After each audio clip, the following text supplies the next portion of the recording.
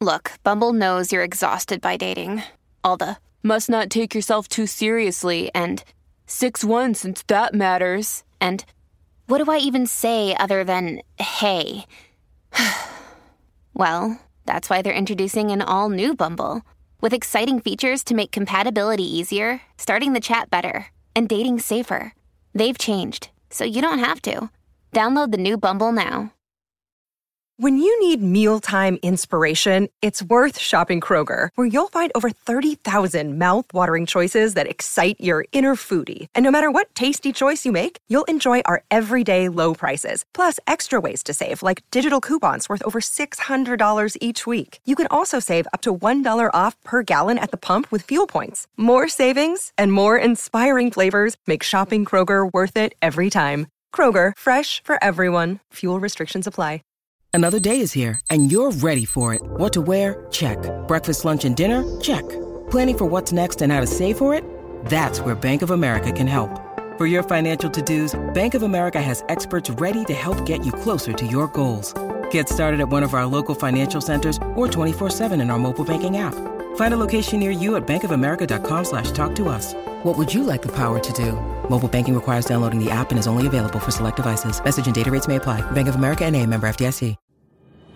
Warrior! You landed on the Coach JV podcast. This is a raw, authentic podcast helping you understand the power you have inside of you to accomplish great things. I'm just going to warn you, if you're sensitive, this is not the podcast for you. But if you're ready to rise, let's go. Warriors, rise! Good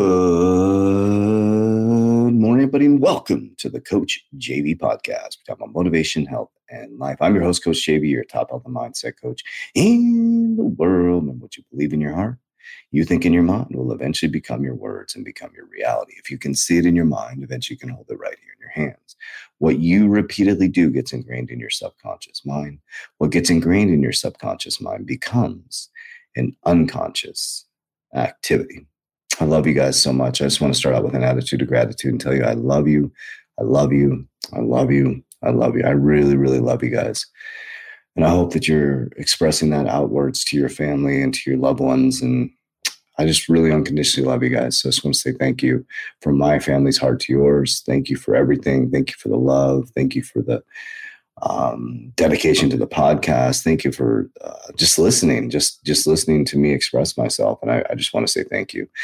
But today I want to talk about trauma bonds, right? About being more committed to the growth and the pain of growth than it is to be in a trauma bond. And I'm just going to speak from my own personal experiences and my addiction to trauma bonds and the field that we exist in when we see patterns come up over and over and over again. As you awaken more and more and you work harder on yourself than you do anything else, you start to master transmuting sexual energy and you start to really dive into understanding who you truly are. You'll start to identify that there's these repetitive cycles that happen over and over and over again. And what it's doing, it's repeating itself and it's rearing its ugly head so that it can ask you a question to say, are you more committed to the pain of growing from this, or are you more committed to the pain of the trauma?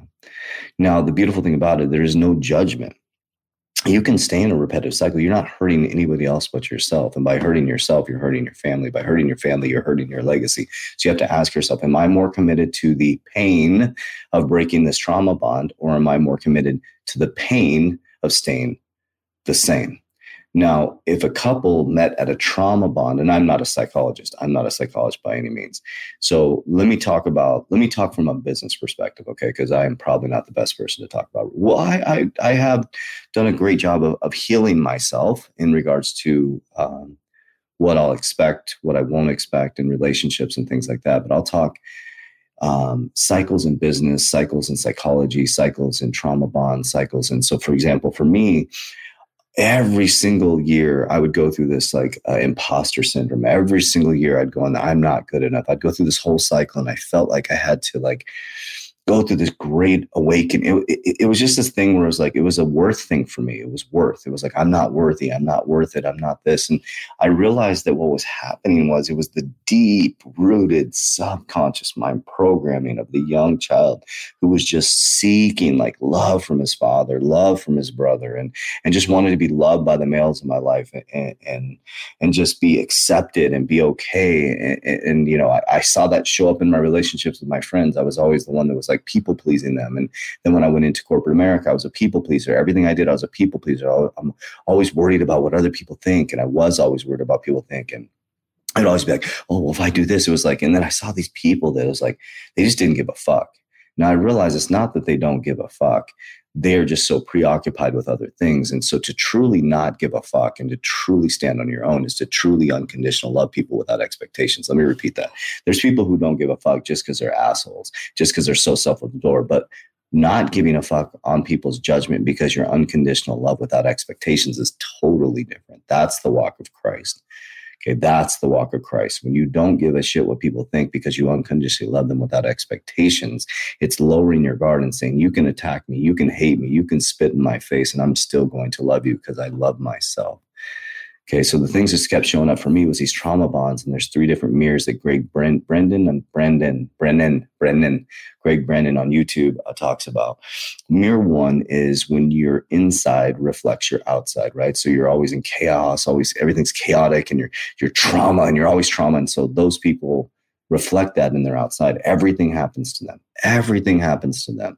They're always at the water cooler complaining. Everything always happens to them. Then there's mirror 2. And they're not levels. They're just mirrors. You can walk. You can end up in different mirrors. Mirror 2 is what you judge, you attract.